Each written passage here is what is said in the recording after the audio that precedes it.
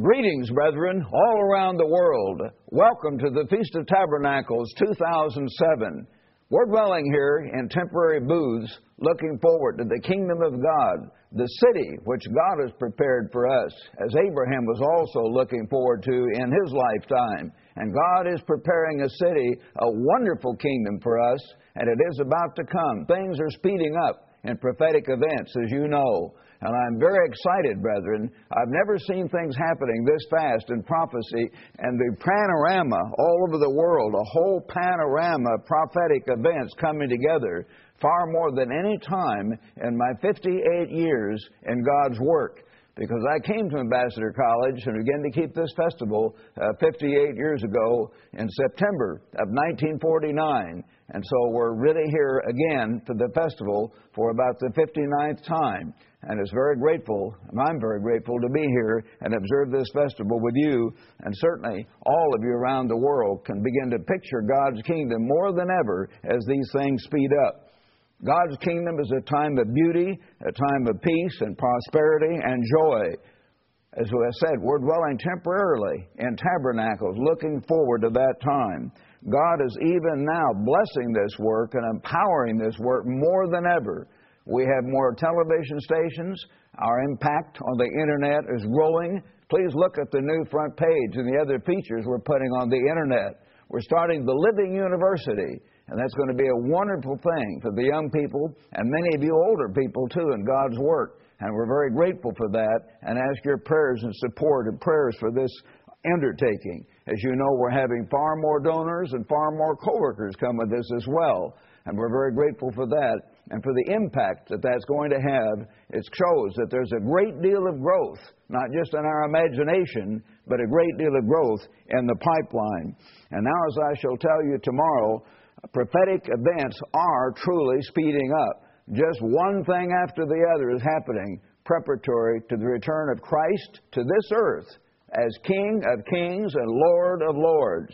And He is going to come here, and we're all going to be keeping the Feast of Tabernacles. And you brethren out there, and you new brethren especially, who may be keeping this feast for the first time, realize it's not something strange, it's not something different, it's something God's people have always done. God's people going back to the time of Moses have kept this festival. Jesus kept it. Peter, Paul, the early church kept it. And we are pioneers.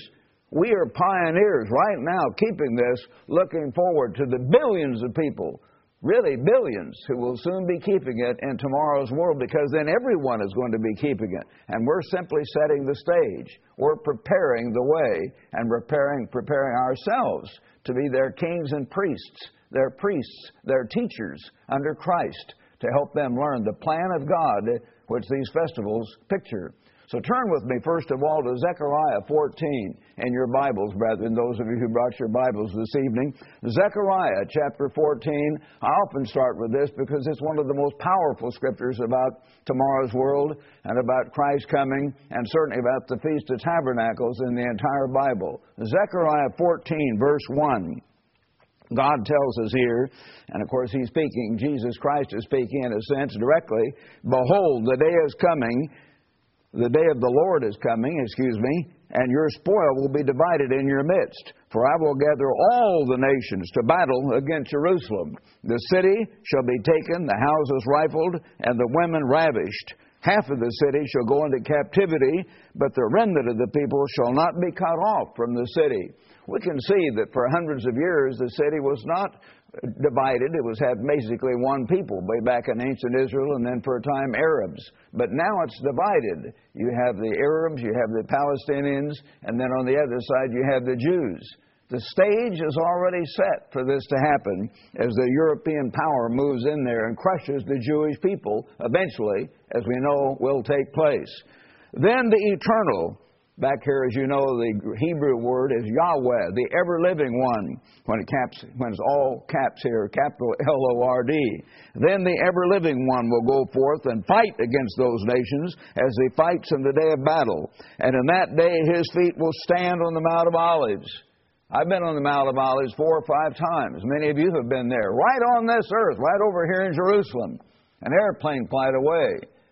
We need to realize that. These things are real. They're speeding up. They're going to change everything in the next several years. And so Christ is coming to the Mount of Olives, which faces Jerusalem on the east. And the Mount of Olives shall be split in two. Massive earthquakes, massive intervention by the great God, the creator of everything that is. Turn to verse 9. And the Eternal shall be king over all the earth.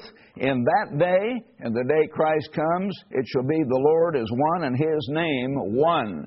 Now let's go down to verse 16 here.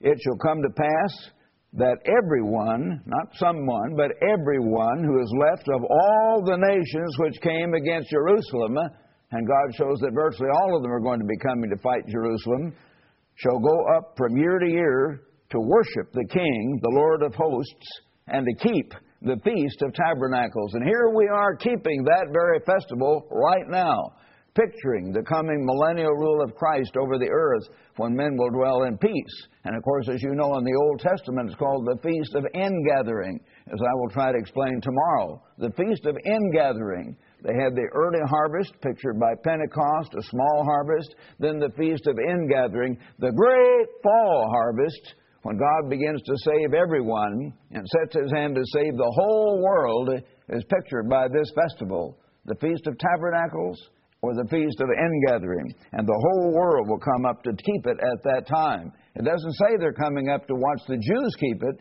It says they will keep it.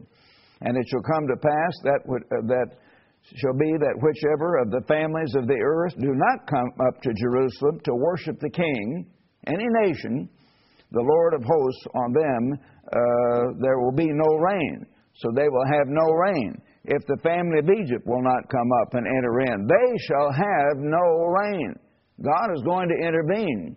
You know, I used to wonder why it says over and over that God, of course, is going to rule the world with a rod of iron. That's mentioned at least 3 or 4 times in the Bible, perhaps more.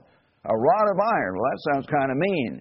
But as you see these people butchering and slaughtering one another, torturing, raping, robbing, humiliating each other all over this earth, they are mean, bestial individuals under the influence of the devil. And God is going to come back and rule them with a rod of iron, my friends. And I think as we read the news or see it on television, we can see why God has to rule powerfully. And we need to join that rule. We need to join Christ's army and help get ready to rule this earth under Jesus Christ. So He's coming back to rule, and He's going to deal with these people. They will have no rain. If they say, well, you just go jump in the lake, we're not going to keep your Jewish festival. It's not the Jewish festival, it's God's festival. He says, you shall have no rain. And then if they still won't enter in and keep the feast, they shall have the plague with which the Eternal strikes the nations who do not come up to keep, all of them to keep themselves, the Feast of Tabernacles. This shall be the punishment of Egypt and the punishment of all the nations that do not come up to keep the Feast of Tabernacles. My brethren, we need to realize this is powerful stuff. It's going to be affecting the nations all over this earth. And no doubt Christ's feet will be on this earth within the next 15 to 25 years. And everything's going to change, starting much before that time. The preparatory events before the Great Tribulation are underway right now, as I'll be telling you tomorrow, and as we really need to understand more thoroughly. Turn now to Acts chapter 3. Acts chapter 3, and beginning here in verse 19. Here Peter is preaching, and he says to the Jews, repent, therefore. And all of us have had to repent and ought to keep on repenting every day of our lives and drawing closer to Christ, drawing closer to God. Repent and be converted that your sins may be blotted out, so that the times of refreshing, wonderful refreshing times are going to come from the presence of the Lord, and that He may send Jesus Christ, who was preached to you before. Christ coming again, this time as King of kings and Lord of lords, whom heaven must receive until the times of restoration of all things, the restoring of God's whole way of life, which God has spoken by the mouth of all His holy prophets since the world began. Over and over, God talks about this coming time of peace and prosperity, the deserts blooming forth, everything being blessed all over the earth. He describes it in virtually every book in the Bible, or in the Old Testament particularly. Think about that. A time of restoration of all things. God's government, the whole beauty of the Garden of Eden being put back, this time over the whole earth.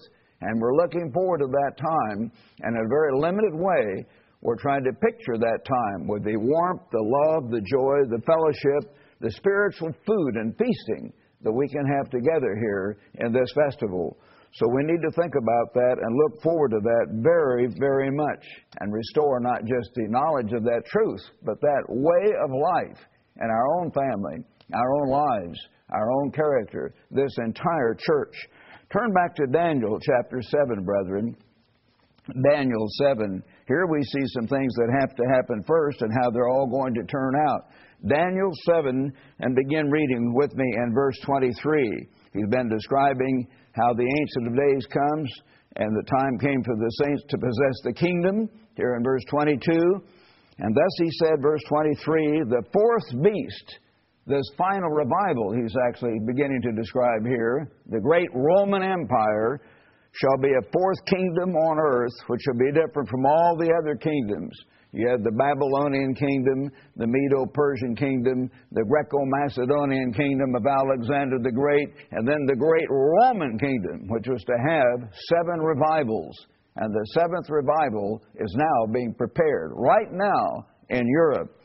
It shall be different from all the other kingdoms, and shall devour the whole earth, trample it and break it in pieces. The 10 horns are 10 kings who shall arise from this kingdom, and another shall arise after them, or like them, and it shall be different from the first ones, and subdue 3 kings. Of course, as the 10 consecutive horns begin to come forth, the first 3 kings, and then the 7 ones that were revivals of the Holy Roman Empire coming later, the first 3 kings were uprooted by the papacy, the Vandals, the Heruli, and the Ostrogoths, as we've explained in our literature. And he shall speak pompous words against the Most High, this little one, this little horn, very powerful little horn that dominates and sits on the beast. Later it's called in Revelation 17, not a little horn, but a woman, a great whore that rides the beast. But here it's described as a little horn, and he shall speak pompous words against the Most High.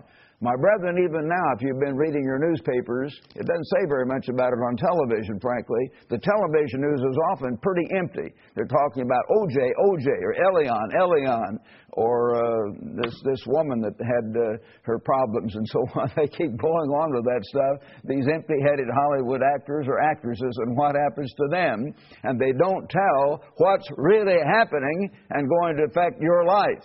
And so we do need to read, and read carefully the world news. A lot of you can get the details off the Internet if you can't take a good newspaper. We here take a number of newspapers and magazines as well as the Internet news. But this man is even now speaking pompous words and saying that his church is the only church and all the other churches are not churches. More than ever, this man is beginning to exalt himself. Whether he will be the final one, we don't know. That's why Jesus said to watch and to pray. But the one in that office is already beginning to stir himself and say words like that are very offensive to other churches, but yet, strangely, most of the Protestant leaders are pretty quiet about it. They're kind of afraid, they're confused, and when the time comes, they're going to run back to mama. Most of them, they will come right back into the mother church. You watch it. They don't even begin to have the understanding or the faith and courage that they should have if they were faithful ministers of God. But this man eventually shall persecute the saints of the Most High. He did do that. That is the man in that office for hundreds of years during the Dark Ages. And he's going to start doing it again at the time of the end. And we need to be ready for that, to have faith and courage. It has to get darkest just before the dawn. Understand. Look beyond the darkness. Look toward the dawn. And he shall intend to change times and laws. Yes, he's changed God's Sabbath into pagan Sunday. He's changed the holy days of God. And, of course, he's changed them into Christmas, picturing, Christ, a little helpless baby away in a manger, and Easter, which is in a wrong time, and pictures the dead Christ, and does away with the very sign Christ gave that he was the Messiah. that He would be in the grave 3 days and 3 nights. And the Easter, or Good Friday, Easter Sunday tradition does away with that very sign. Think about it.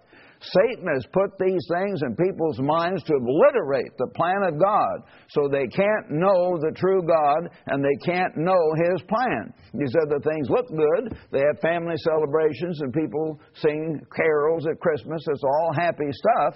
It looks good on the surface, but it obliterates, it destroys the knowledge of God's plan in the mind of millions and billions, in fact, of human beings, when you think of it over time and over generations. He shall intend to change times and laws.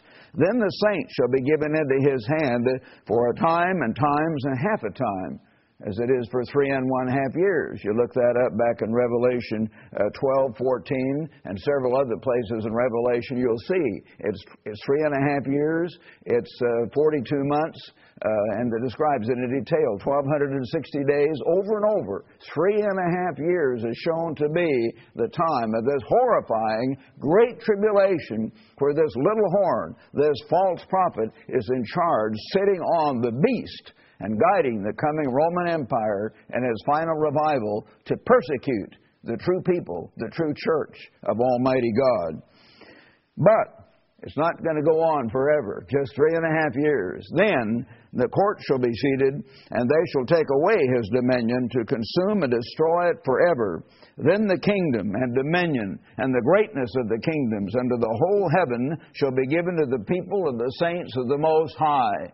We're not going off up to heaven. Again, God has put that, or Satan has put that false idea in people's minds. It's going to be on this earth. The kingdoms of this earth under heaven, all the kingdoms shall be given to the people of the saints of the Most High.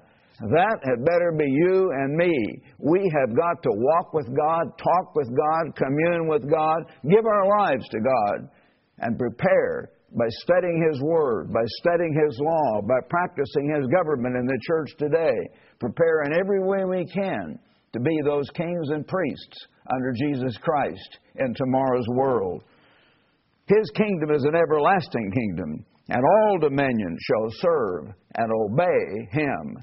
Yes, they will in tomorrow's world. And then there will be real peace and lasting prosperity and a depth of joy this world has never, ever remotely understood. So let's realize that. We have a lot to look forward to, but a lot of big religious events are going to begin to happen as this beast over there comes up, and as the little horn, the false church, begins to assert itself. And the other churches are going to be astonished at what is going to happen. And even false miracles, of course, are going to be performed by this false religious leader. But then Christ will come back, and as I said, He will have to rule these people at first with a rod of iron. They're not going to listen any other way. And I think we understand that. Turn to Colossians chapter 3 now, brethren, in your New Testament. Colossians chapter 3. Here Paul is preparing us for what we ought to be doing. Colossians 3, verse 1. If then you were raised with Christ, if you come up from the watery grave of baptism, seek those things which are above, where Christ is sitting at the right hand of God. Picture Christ there at God's right hand, Him coming back, a kingdom to be set up, the whole world being ruled by Jesus Christ. Set your mind on things above, what Christ is preparing, and God, as they set forth the details of their kingdom, as they see how we're developing, how we're growing, whether you'll be over 5 cities or 10 cities, a responsibility each one of us will have. Not on things on the earth.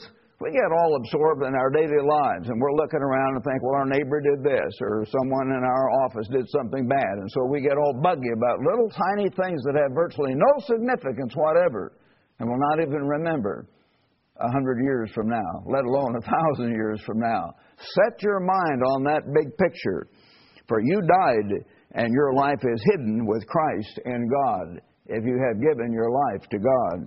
When Christ, who is our life, appears, and boy, He's going to appear in power and glory and magnificence at the end of a series of 7 trumps, and the earth will be shaken by that noise and by the greatest earthquake in human history and all the rest of it described in prophecy, as you know. Then He will come back. So remember that. When Christ, who is our life, appears, then, you see, if you've been focusing on the kingdom of God and giving your life to God, then you also will appear with Him in glory. And I don't think we can fully understand that glory. We have not been that way before. But we will understand it then, and it will be magnificent. Turn now over to verse 16. I'd like to read the whole chapter, but just read certain key verses we have time for. Verse 16, let the word of Christ dwell in you richly. Brethren, these things aren't real to you unless you feed on this book.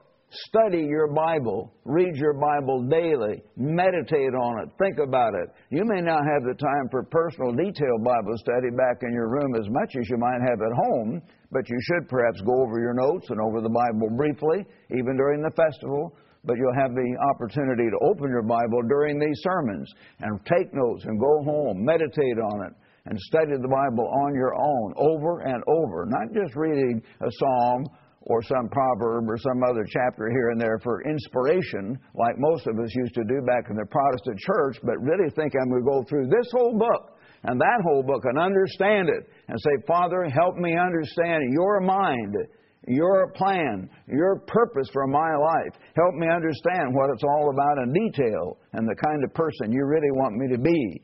And feed on Christ by studying His Word.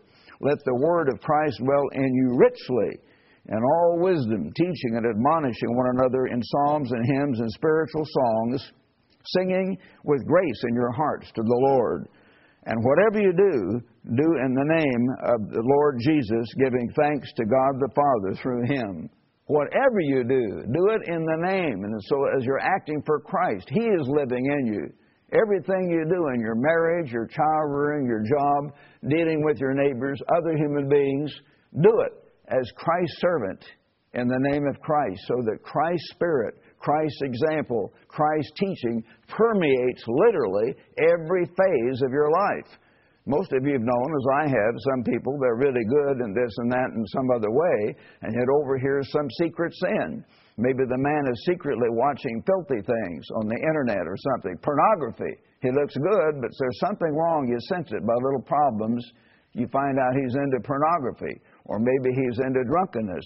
Or some woman is into worshiping her children and puts them way ahead of God and Christ and everything else. Or some man is putting his money ahead of everything else. Or whatever it is, whatever your God is beside the real God, get rid of it. Get rid of it. Let Christ fully rule your life. And then you can join Him in ruling this earth and fulfill the purpose for which you were created. So whatever you do in Christ's name. Wives, submit to your own husbands as it is fitting in the Lord. And you should do that with all your heart. God tells you. Husbands, love your wives. Sometimes wives talk too much or talk back or fuss, and husbands can get bitter. Love your wives, and do not be bitter against them. Children, obey your parents in all things, for this is well-pleasing to the Lord. And children living at home, certainly up until they're 18 or 20, should obey their parents. As they get older, they should move out. And they don't have to obey their parents, but they'd better honor their parents for the rest of their lives and try to learn from their parents. Fathers, do not provoke your children. Don't just be picking at them, lest they become discouraged. Servants, and we all have bosses, obey in all things your masters according to the flesh, not with eye service as men pleasers, but in sincerity of heart, fearing God. You see, honor Christ in every phase of your life. He's telling us in detail many of these areas and what we should do. And whatever you do, here he says it again in a general way, whatever you do it heartily. Love your wife with all your heart. Love your husband with all your heart. Love your children. Teach and train them with all your heart. Do the best you can in your job. Serve your boss. Do the best you can. Go above and beyond. Learn about the business with all your heart. Be a good worker. Be a good professional, whatever you're into. Be a good neighbor with all your heart. Be a good church member with all your heart. Do it heartily as to the Lord. You're not just doing it for man, but for the Lord, and not to men, knowing that from the Lord Jesus Christ, you will receive the reward. He's going to come to this earth as King of Kings and give you that reward. Several years from now, are you ready? For you serve who? You serve the Lord Christ. That's whom we serve.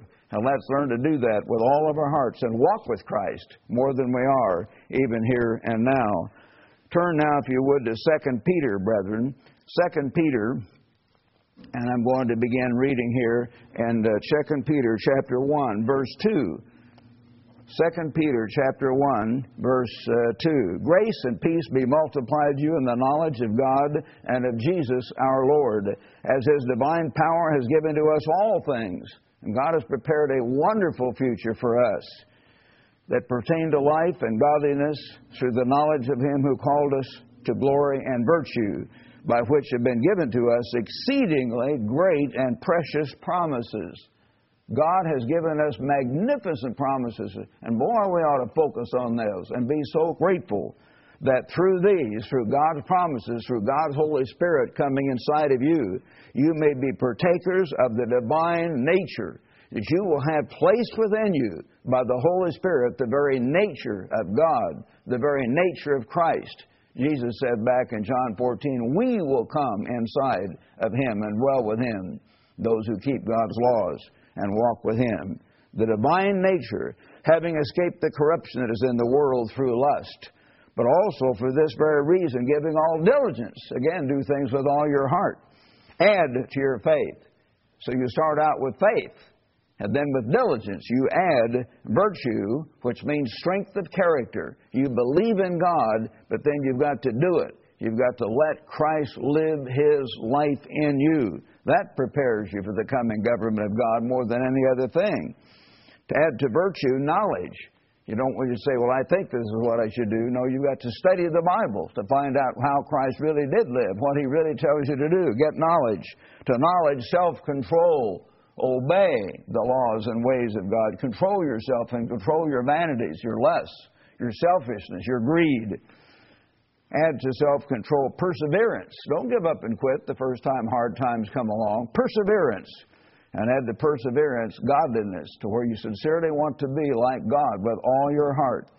And to godliness, brotherly kindness. Certainly that's what you need to have. Brotherly kindness. You're not just thinking, I'm like God, and then kind of put your neighbor down. No, you've got to have brotherly kindness to try to reach out to other human beings on a continual basis through Christ living within you. For if these things are yours and abound, you will neither be barren nor unfruitful in the knowledge of our Lord Jesus Christ. But for he who lacks these things, if you lack brotherly kindness, if you lack godliness, if you lack knowledge, if you lack faith and self-control, you're in trouble. He who lacks these things is short-sighted, even to blindness, and has forgotten that he was purged. You should have been purged and cleansed from these old sins.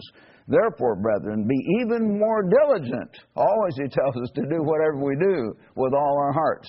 Be even more diligent to make your calling and election sure.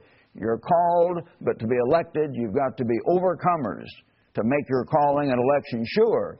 No, he doesn't just say believe and then you go up to heaven like some of them say. No, you've got to be diligent to make your calling and election sure. For if you do these things, you will never stumble. For so an entrance will be supplied to you abundantly into the everlasting kingdom of our Lord and Savior, Jesus Christ. Yes, the Protestants say just believe and that's all. But no, God says if you do these things, He gives it to you. You don't earn it. But as Mr. Armstrong used to say, there are conditions. The conditions are that you surrender to follow God's way of life. And that doesn't earn it for you. That's what you ought to do anyway. But on those conditions, once you believe in Christ and surrender to Him so He can live this kind of life within you, that's the only way you can do it anyway, then He will give you eternal life in the everlasting kingdom, the kingdom that never ends, the everlasting kingdom of our Lord and Savior, Jesus Christ. We will live forever. And we have the opportunity to serve with Christ, to serve with God, to serve with the spirits of just men made perfect. All those men and women to be resurrected, and we will join them and fellowship with them and interact with them forever in the kingdom and family of God. We certainly have a lot to look forward to. Think about God's love. Think about what God has in mind, brethren. Turn back to Psalms, if you would. I want to conclude here by just turning to a couple of Psalms. And first of all, in Psalm 5, beginning in verse 11. Here's from David, the man after God's own heart. But let all those rejoice, put their trust in you, David said. Boy, how God wants people to learn to trust in Him, to know that He's there, to understand that His way is right, and to believe that, and then to do that, living faith. Those that put their trust in you, let them ever shout for joy because you defend them.